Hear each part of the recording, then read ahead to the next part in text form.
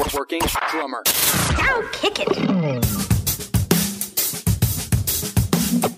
This is the Working Drummer Podcast, serving up perspectives, experiences, and stories from ground-level working pros. Advice, tips, and secrets on how to build a career in the music business.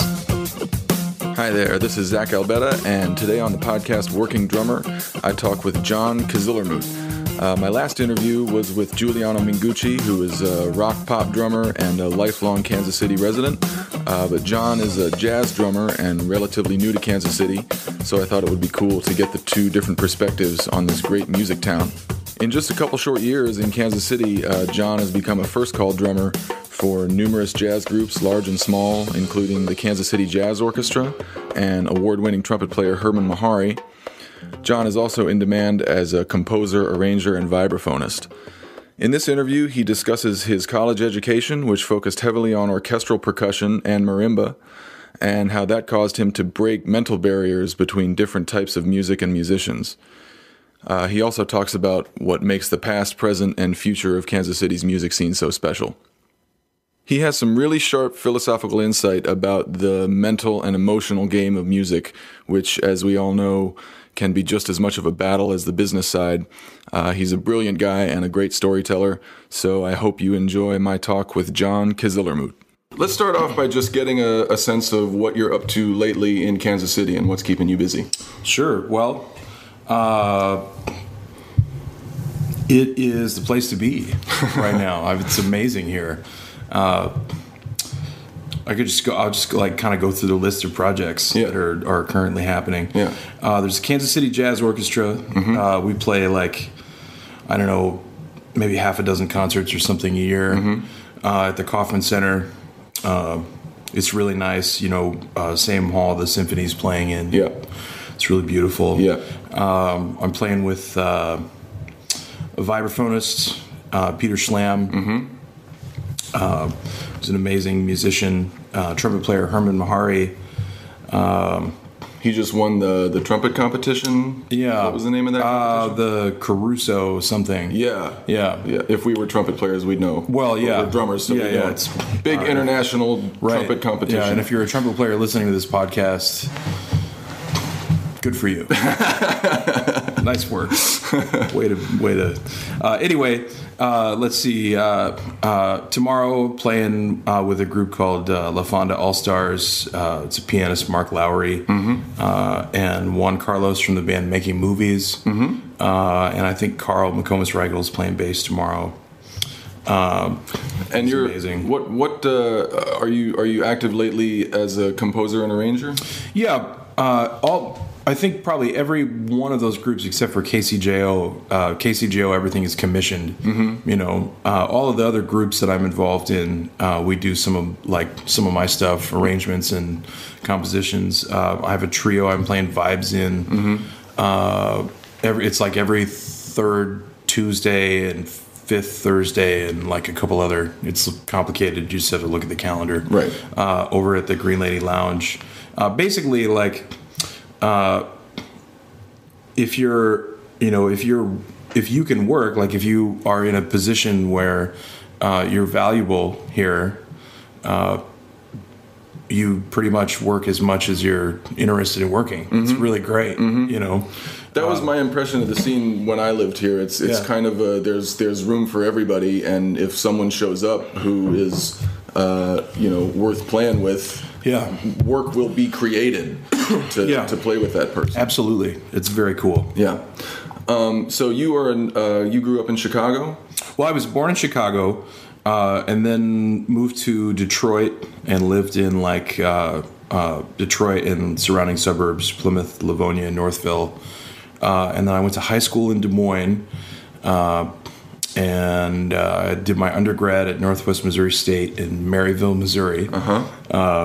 And then after that, I went to the University of Texas and lived in Austin for a long time.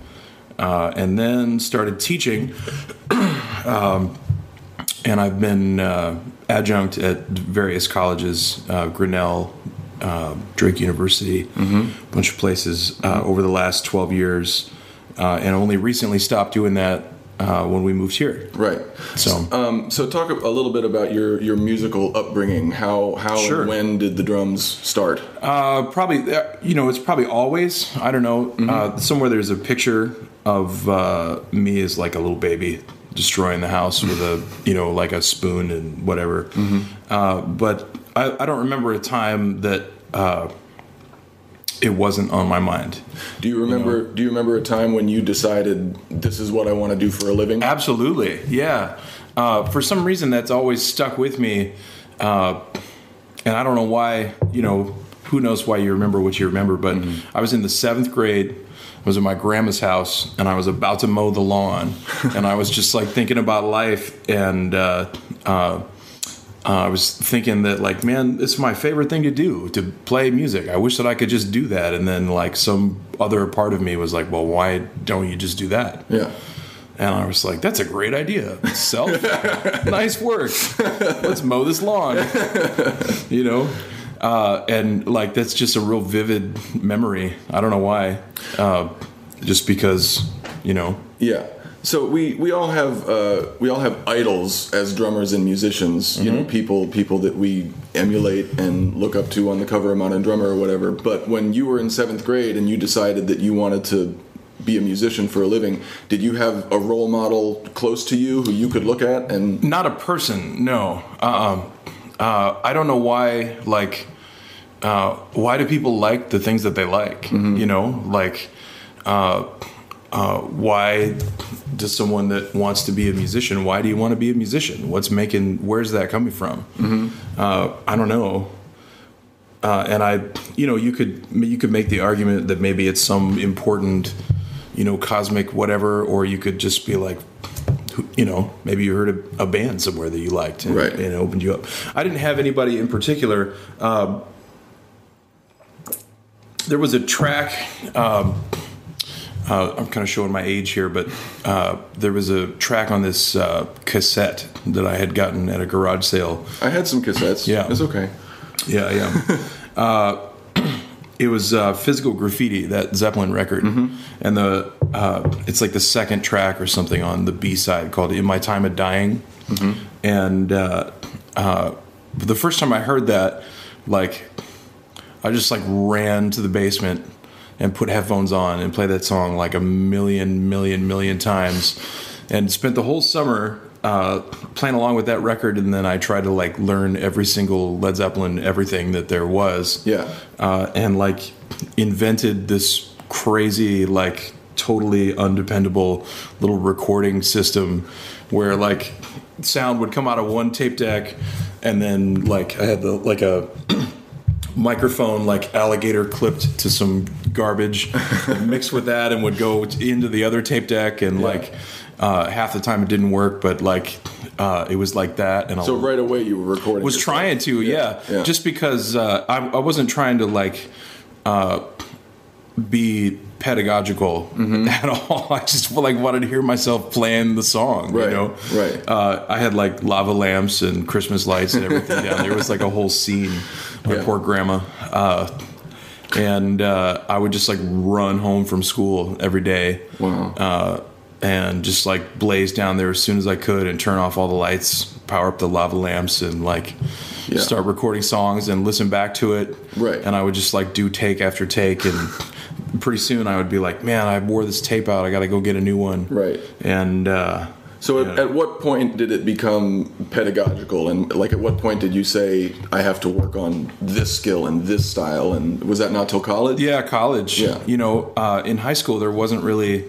I mean, I played... for some reason I ended up in some actual bands. Like, I was like 17 and playing with like some just regular musicians around town.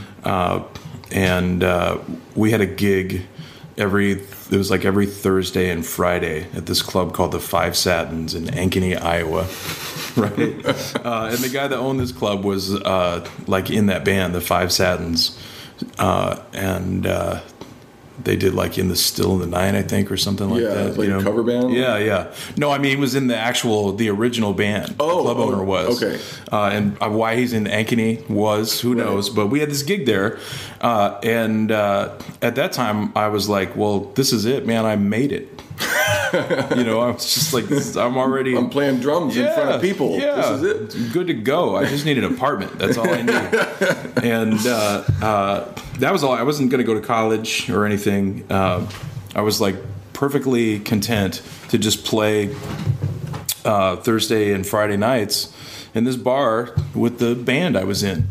I don't remember the name of it, but it was my friend Jason and this guitarist Scott that was, really good. And Jimmy loved us, and his wife hated us. She really, really hated us. I think we were crazy loud, and I'm sure. Yeah. I remember just like hitting the drums as hard as I could, always. Yeah. Like my neck would hurt sometimes at the end of the night. Like it's not good technique. No, John. probably not the best technique. It was like all passion, pure tendon damage. Right. So how did you make the transition from to... Yeah, we lost the gig. She came in one night. This is kind of an epic story. This is why I went to college. This is great. She came in one night, and it was a busy night, and she was a very big lady, and she was absolutely just drunk, completely just hosed. And she was yelling something at us, but we couldn't hear her because we're too loud and we probably didn't care anyway. But she kind of walked up to the stage, and I remember that she had a martini, right? And I didn't know what it was yet, but I remember the shape of the glass, right.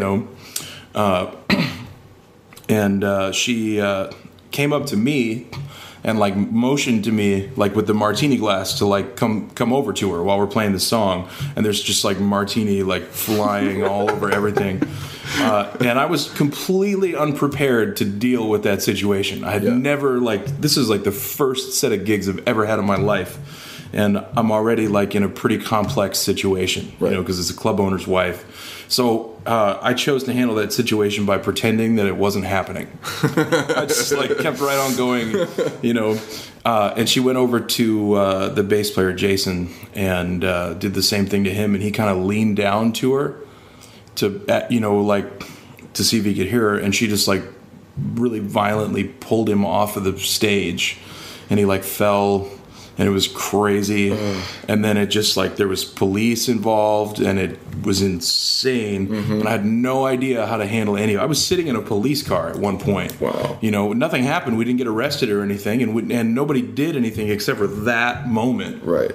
But and you're what, 17? Yeah, I was probably 17. I don't think I think I was lying to my mom about where I was. Even I was just a kid, right. And it was a bar. I don't know how that. It was another time. Yeah. It didn't matter as much. But so we lost that gig, and then I just went to school and worked at Little Caesars, and I was like, this is horrible. This sucks. I need to go to college for sure. Right. And so I hadn't even thought about where to go to college. It wasn't even a plan. But this guy, Al Circle, that was director of bands at Northwest Missouri State, had recruited me, and I still had his card. So that's how I ended up at college there. It was amazing. I got incredibly lucky.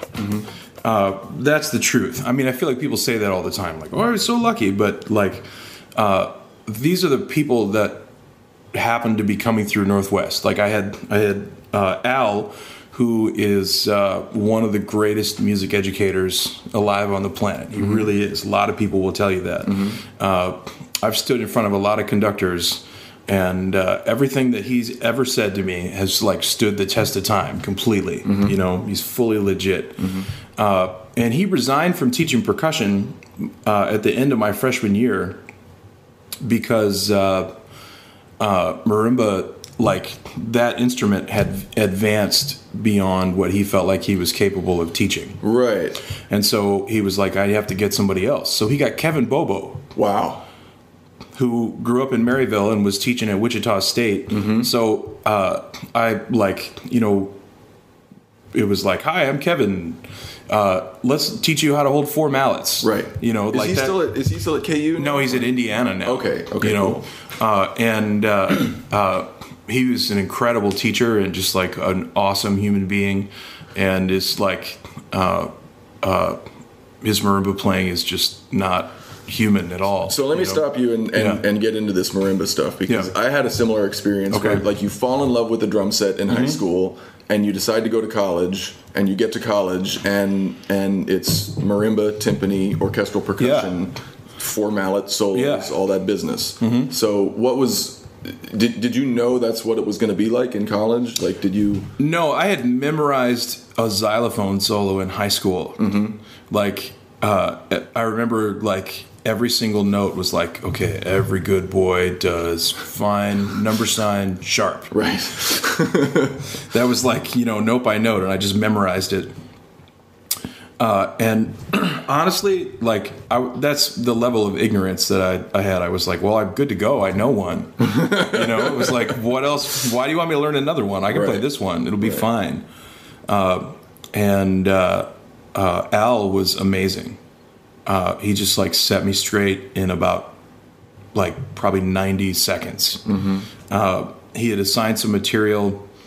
It was like, I think it was like Goldenberg, you know, with Morris, you know, on the front, like hunchbacked over a set of Deacon song bells, you know, and a Cerrone etude. Neither of which I looked at, because I was like, I'm so talented, I really don't need to practice. It's not going to be a thing. I'll just check this out in the morning. And I was like, man, there's so many notes on this mallet, you know, solo. It was I don't remember which Cerrone it was, but it was like, doesn't matter. It doesn't matter. Yeah, you should probably maybe check them out, you know, before your lesson. And I tried to bullshit my way through like the snare drum solo, and he definitely knew, you know, but he sort of let me slide a little bit on it. Only to see what he was doing was to see how far I was going to try and take the lie. That's what he was doing, right? So. I start trying to play this etude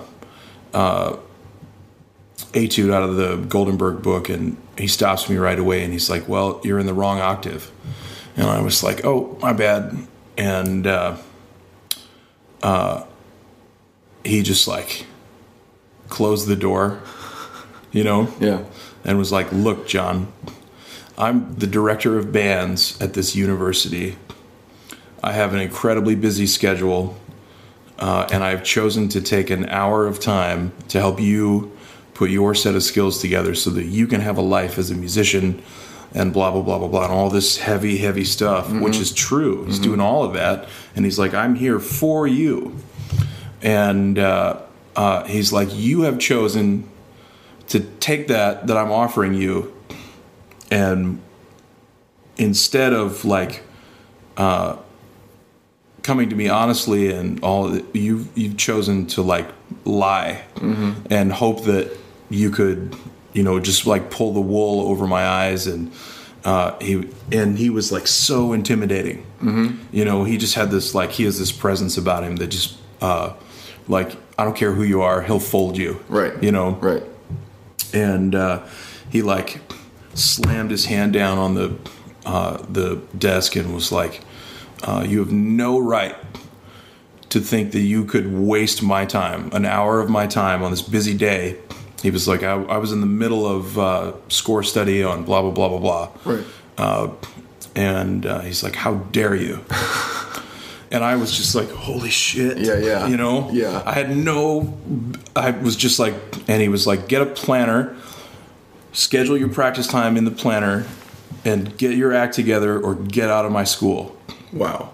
That was like week 1. You know, that's it. And he just walked out and slammed the door behind him. And then I just like stood in there for the rest of the hour, I think, just going like, oh my God, I'm way over my head. You know? And every week he stood in there behind me, you know, like shouting, you know, F sharp, secondary dominant. What's the matter with you? Think about the key signature.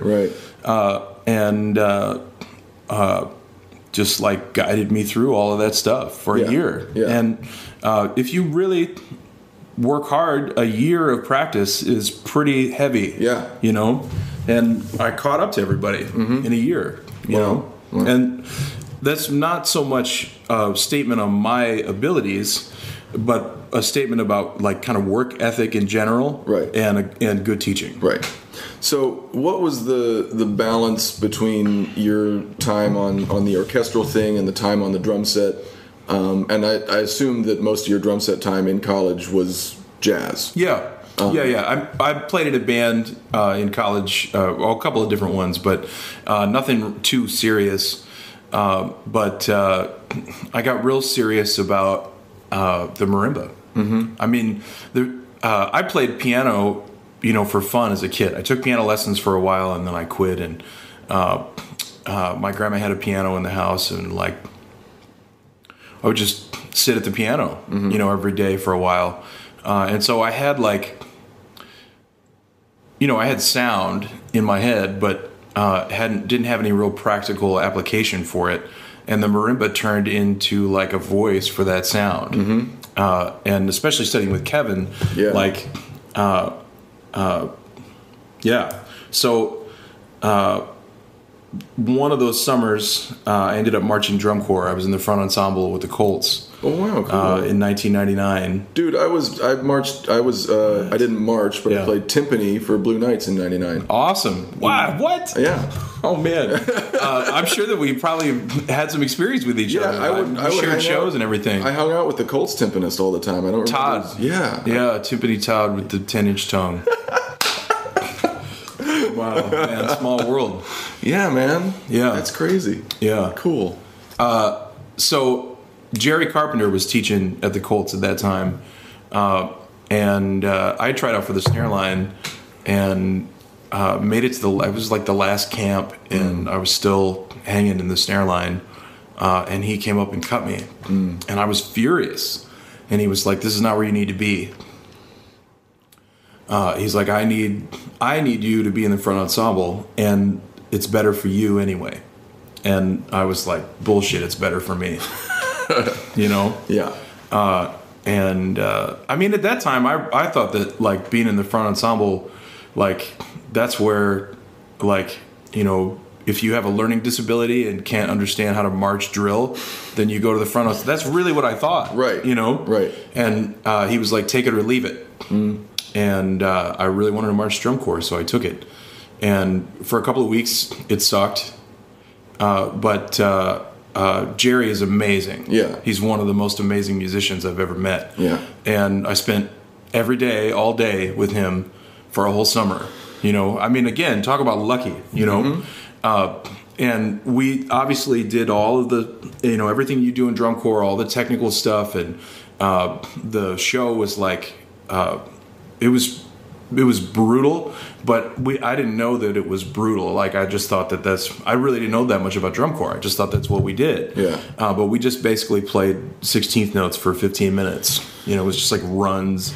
Right. And they kept getting more and more serious, you know, and it was great. And then at the same time, after shows, my friend Dan and I would like just go back to the truck and like shed. You know, we didn't have to go to retreats, so that was like another 2 hours of shed time. Right. And sometimes Jerry would come by if he wasn't going to the retreat either, and like, you know, I learned orchestral excerpts that summer. Yeah. And he taught me how to play 2-5-1s in major and minor, and it was just like, you know, I learned so much from that guy that summer. It was incredible. Yeah. So at one point, I was not going to play drums anymore.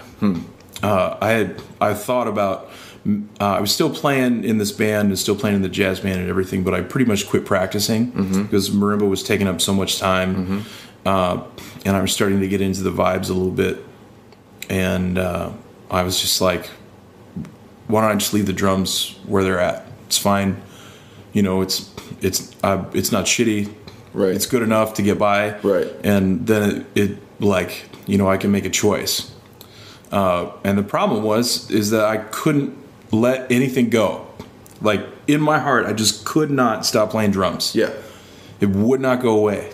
And then it was like, well, man, I don't have enough time to deal with this. I mean, that turns into like when I was trying to start to work a little bit in Kansas City when I was in undergrad. It was like almost the entire day around classes, you know, waking to sleeping was shedding something. Mm-hmm. And it wasn't because I'm like incredibly motivated or, you know, have like lofty goals. It was just like there's that much shit to do if you're trying to do all that stuff. Yeah. You know, I'd come into the music building at like 6 a.m. and be shedding timpani, and then play marimba from like 8 to 11, and then go to some classes, and then I would be drumming like for a couple hours over lunch and have some more classes and rehearsals. Then we have some marching band rehearsal, and then I would like shed all three, whatever, you know, everything again until like 11 or midnight or something every day. I think this is a I don't know if it's a problem, but it's an experience that a lot of college drummers and percussionists have because you got so many balls to keep in the air. You got your solo marimba stuff, you got your orchestral stuff, you got your drum set stuff, and often those things are dominated or overseen by different departments. Yeah. So you've got your percussion professor breathing down your neck about your solo marimba stuff. You've got orchestral conductors breathing down your neck about the excerpts, and you've got jazz band directors and your drum set teacher, whoever. So did something give? No, it doesn't have to. I mean, what probably gave was that like, I probably was less active socially, probably. You know, I mean, I was like, I had a few girlfriends, and I definitely partied way too much, but I did turn down a lot of stuff. There's one thing that I really, really regret. One of the bands that I played in high school, they kept going with a different drummer, and somehow ended up with this tour of Japan and China. Wow. And it was going to be like a month, and it was this huge deal. And Jeremiah had called and was like, "Man, come back and do this tour with us." Mm-hmm. And I was like, "I can't. I'm playing timpani in the all collegiate orchestra." And I mean, like, you know, if you're like people listening to this right now, you're just like, "What?" You know, that's how I know. Like, it was terrible. I was just like, how can I pass it up? What do I do? You know? And I was like, well, I just have to choose. And it seemed to me at that time like missing an opportunity to be the timpanist in like an all college orchestra was a really regrettable thing to do. Mm-hmm. And touring China with a band that I used to play in was like, well, who cares about that? And now, like, looking back on it, it's definitely the exact opposite of that. Yeah. You know, I really regret not doing all that. And that's one of the problems of, like, being completely nested in that environment. You can really lose touch with reality. Mm-hmm. You know, if the music building turns into the universe that you live in, then it's pretty easy to lose sight of what's going on, and you definitely have to find a way. Everybody should try to find a way to keep their life in balance with activities that are not musical. You know, could not agree more. Yeah, I wish that I had done that, but. In terms of what has to give, I mean, nothing has to give. What gave for me eventually was marimba, but only because my hands were a disaster. Yeah. I had been roofing in some of the summers to help pay for college, and I ended up with tendonitis and the beginnings of like carpal tunnel from roofing. And then I'm trying to play like Kevin's Lit, which is like some pretty heavy marimba literature. And I was getting ready for this like national competition and shedding like 6 hours of crazy marimba every day. Wow. And pretty soon my hands just like folded. And I was like numbness and lightning bolts and like everything, and I just had to stop like medically. Yeah. You know. Over over the years you've had a few different teaching gigs. Yeah. What do you prioritize in your teaching, and what did your collegiate experience give you? What are some of the things about your collegiate experience that you've kept and you think are important, and some things that you don't think your students need to worry so much about? Yeah, sure. I've had this incredible variety of teachers. After Kevin moved on, Doug Auwater started teaching at Northwest. Mm-hmm. So that percussion faculty, Al Sergel, Kevin Bobo, and Doug Auwater is arguably comparable to any that could exist anywhere, in one place. Mm-hmm. Talk about lucky, and then add Jerry Carpenter to that list and a couple others, Todd Strait a little bit. Yeah. What stuck out to me was that everything is the same. All of music, every kind, every genre, every instrument, all of it is exactly the same. The lines that define the boundaries between what is orchestral music, what is classical music, what is contemporary, blah blah blah blah blah. All those lines, there is the music itself doesn't respect those lines. Mm-hmm. You can put the line wherever you want to put it, but the music doesn't respect it. And I was always involved in music that was on both sides of every line. Mm-hmm. There was a day in college that I had played I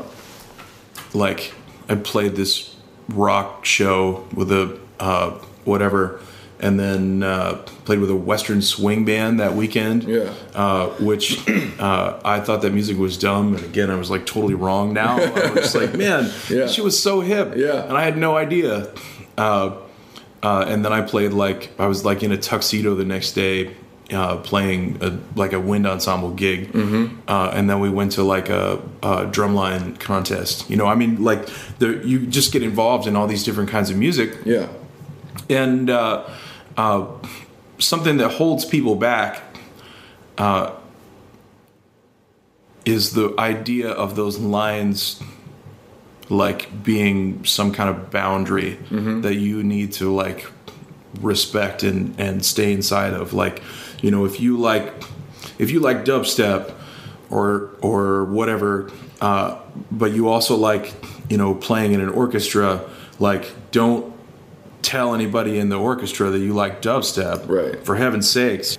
That's something that happens in colleges, unfortunately. Mm-hmm. Yes. It even happens physically. Yeah, right.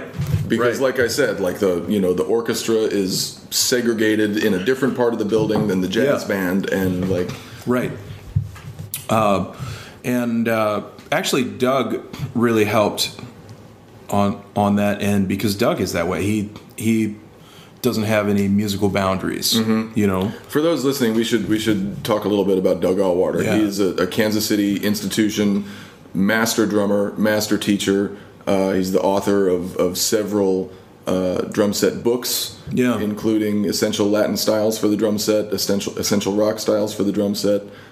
He's the leader and drummer of the Sons of Brazil, which is an amazing Brazilian band. Yeah. He's fluent in Portuguese, so he's pretty untouchable. Yeah, yeah. And Todd Strait, you mentioned, is been the drummer for Carr and Allison for many, many years. Toured with Eldar. And Eldar. Yeah. Yep. So there are some cats here. It's the truth. Yeah. So I definitely try to push that as much as possible on students, that there are there aren't any boundaries, and I've had for example, I had a kid come in with it's Chris Adler, I think, right? Yeah. Who's a badass mathcore drummer. Right, Lamb of God. Yeah. And he was like, "Can you teach me how to play this?" And I was like, "Well, you better leave it with me. I'll see. We'll see if I can teach you to play it." Yeah. And we started working on it, and I was like, "Man, do you know about Mahavishnu?" And he was like, "What?" And I was like, "This remind." And I put on I forget what track it was. And he had never heard Mahavishnu before. And he watched Billy Cobham on YouTube playing with that band. And was just like, what the hell is this? And that turned into this whole journey for him. And if he'd have been studying with somebody else, that might not have happened. You know, first of all, if he'd have been studying with somebody that is just is a jazz drummer or something that is only interested in that kind of music and thinks it's the most valid thing, Mm-hmm. if you bring a mathcore song to that guy, he's going to tell you, like, you're wasting your time to pursue that. Mm-hmm. Or on the flip side, you know, if you're studying with like somebody that is only interested in playing metal or you know, I don't know, it's something like that, they're not going to widen your stuff anyway. Right. You know? Right. And I think that we should be trying to connect everything as much as possible, as opposed to like define it. Mm-hmm.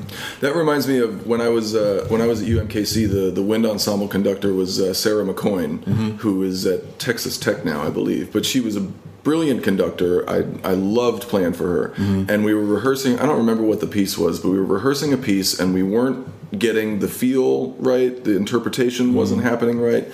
And she stopped us and she said, "This isn't quite right. It needs to be more this, a little less that, or whatever." And we tried it again, and it still wasn't right. And she stopped us and she said, "All music is either song or dance. Right. Which is this?" Yeah, dig. And it really got me thinking about when you boil it down, like, what purpose is this music serving? Yeah. It's well said. Yeah, it's a cool concept to think of everything as very much the same instead of a separate genre, a separate style, whatever. Well, yeah, that also allows you to like whatever you like. Mm-hmm.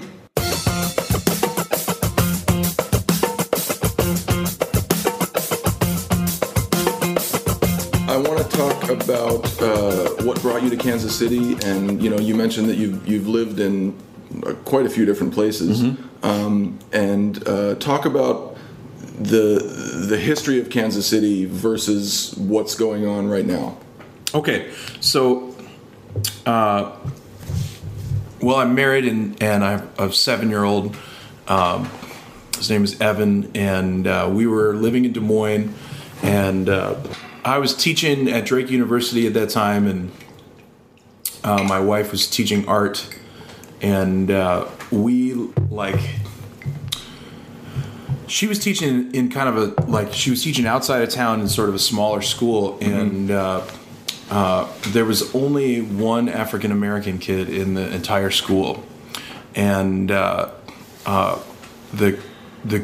other kids were unintentionally offensive to this kid, and my wife Nicole seemed to be the only person that was aware that was going on, and she brought it up, in the scene that she was in, and they were just like, well, I mean, it's not that big of a deal, really. And we sort of realized that maybe our set of values didn't necessarily line up always with what was happening in some of those places. In Des Moines itself, super hip. Yeah. Love it. It's great there. But we were thinking about going back to Austin because we really loved our time there, and it was it's a great place to live. But she had gotten a job offer in Kansas City, and I have some friends, Carl McComas-Reichel, the bass player I was talking about, and Peter Schlam, and I'd played Kansas City a few times, and it was always amazing every time I'd been here. So Carl, I think, was the one that said, man, you should think about Kansas City. And we came down one weekend and hung out and started looking for places, and it was just everything took off right away. I was turning down gigs while the day I was unloading the moving truck. It's really, really the truth. Yeah. And this is not because I'm a super badass or something. It's because the scene is amazing. Right. It's really incredible. Right. So what sticks out to me the most about the music scene, or the jazz scene particularly in Kansas City, is that everybody seems to just inherently understand what swing is, what that beat is. Yep. And it just gets going on in a song. Yeah. A tune that's supposed to swing does. Yeah. And that is not the case, you know. Yeah, it's like not. there's I mean, and you know, just like any other kind of pocket, there's all these different levels, you know. Like sometimes it's like, well, it's all right, we're doing okay, but Right. like here it's just like, damn, you know, and it's valued. Yes. Yeah. I remember from my time here, like you're right. It was never not swinging. Yeah. The only thing you had to sort of adjust was the touch of a certain bass player, or you know, just kind of the interpretation of the swing. Yeah. Everybody, you know, has their own, like I said, their own touch. And I remember playing with the bassist Gerald Spates, Yeah. who has a lighter touch Yep. than a lot of bass players. And the first time I played with him, like, he was so in the pocket, but because he wasn't pulling so hard, I had to adjust. So it's kind of like first world problems in Kansas City. Right. Like, you know, you Yeah, don't have yeah. to worry about not swinging. Oh, it's the truth. You just have to. Yeah. So, you know, historically, that's the tradition of music in Kansas City, and this town is connected to its musical tradition in a way that, like, I've never seen that before. I'm not surprised. You know, Kansas City is a pretty historic jazz town, but you know, like, okay, for example, I was playing like 2 Tuesdays ago or whatever. It was the Vibes gig at Green Lady. And this guy comes up to me and is like, can you guys play I Could Write a Book? Just some guy, you know, which is a really beautiful standard. And we can't play it because we don't all three know it. Like, and the fact that somebody like came up to me on a gig I'm playing Vibes and asked me if I can play a standard that I don't know, as opposed to coming up to me and asking if I'm playing a xylophone. Like, the difference between those two things, like, that's pretty deep. Yeah. You know? I was like, I'm sorry, man. I don't know. I don't know it. I wish I did. And I know it now. I actually learned it because of that guy. Right. And then like we went back and forth about what tune, and ended up playing I'm Gay Sentimental Over You. Right. But the general audience, like just people that go to bars where there's live jazz in Kansas City, it's different for them here than it is for audiences like in most of the other places I've been. Really, all the other places I've been. There's something about like this being like the music of this city, Right. You know, so people at a jazz gig in Kansas City are like, oh yeah, this is what people do here. They play jazz, Right. and they're into it, as opposed to like, you know, there's people like that in Des Moines, but there are also a lot of people in Des Moines that would come to a gig and be like, what are you guys doing right now? What kind of music is that? You know, or like, is that a cello? Right. You know? Right. Just weird sort of like culturally exposing questions. Yeah, you know? yeah. And it's the opposite here. It's amazing. Right. So in addition to being so deeply rooted in its history and its tradition, there are many musicians on the scene in Kansas City doing some pretty outlandish shit. sure. So talk about some of the people who are... Yeah. Well, that's one of the things that makes it so satisfying to live here is you get like, it's like all of your musical needs are pretty much getting met. We don't have the salsa scene that I wish we did here, but we will soon. Peter Schlam has a band called Electric Tinks, and I am not in that band, but I highly recommend going to see that band. It is one of the greatest things that I've ever seen in my life. And it is what genre of music is that? I really don't give a shit at all. It's amazing. Just go and see it. Yeah. Ryan Lee is the drummer on that, and he's like one of the most talented human beings. just bonkers. Yeah, I had to like rebuild myself emotionally the last time I saw that show. I was just like, man, what am I doing? Yeah. Why try? Why continue? Yeah. And then the next day you're just like, no, it's going to be all right. It's going to be okay. Yeah. I can play. Right. But it's like that. We did, Jeff Harshbarger put together a performance of John Zorn's Cobra. Wow. Jeff Harshbarger is a long resident bassist in Kansas City. And there was I think there was 15 of us that did that. Wow. And if you don't know about Cobra, you should just type that into YouTube. There's no reason for me to describe it. Yeah. It's better experienced. So that's happening at the same time that you're playing New Orleans jazz, Kansas City jazz, Right. every it's all of it is happening. And people are receptive to all of it. I wish that we had more. Like I said, I wish we had more of a salsa scene, but I'm sure that we, eventually will. The best Brazilian jazz I've ever heard in my life. Yep. Honest to God, New York, everywhere. Anywhere that I've ever been, I've never heard a band that stands up to the Sons of Brazil. Yep. It is just unbelievable. And just the most unassuming looking white dudes you've ever seen. Sure. And they just get up there and murder it. Yeah. Really amazing. Yep. And Doug is a big part of that. I mean, anybody listening to this, you really should check Doug Auwaerter out. Yeah. That's AUWARTER. Yeah. He's got a website. It's just his name.com, and you can find all that stuff. Yeah. He's amazing. Yeah. So, and that speaks to what you were saying earlier about, there not being any boundaries, any real boundaries between music. And I think Kansas City really embraces so much different music. They don't think of it as all different music. They think of it as, this is Kansas City's music. This is all our music. Yeah. This is the soundtrack of the city. Yeah.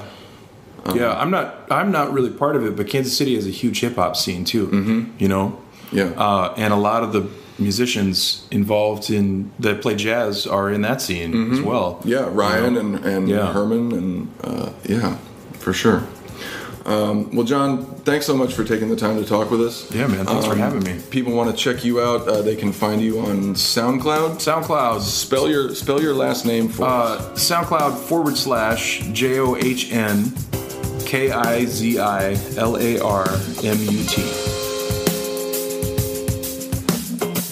I love that talk with John. He really knows what's important to him as a musician and articulates it clearly and often hilariously. He has lots of tracks there on SoundCloud of him playing drums, vibes, and percussion. I would particularly recommend checking out the tune If I Were a Bell, which is a live cut from a performance in Kansas City and features John on drums, along with Carl McComas-Reichel on bass, Peter Schlam on vibes, and Herman Mahari on trumpet, all Kansas City musicians, all world class. John is featured on the Kansas City Jazz Orchestra's recently released album Rhapsody, which is available on CD Baby or at kcjazzorchestra.com. I also encourage you to learn more about Doug Auwaerter, who has been a mentor to both John and I, as well as many other musicians in and around the Kansas City area. You can check out DougAuwaerter.com. Again, his name is spelled DougAuwaerter. And I also wrote an article about Doug for the website OnlineDrummer.com a couple years back, so there's a link to that on the page for this interview if you want to check that out. Once again, give a listen to the other podcasts on the Merge Network, the Drummers Resource Podcast with Nick Ruffini and the Daniel Glass Podcast. And as always, thanks for listening to Working Drummer.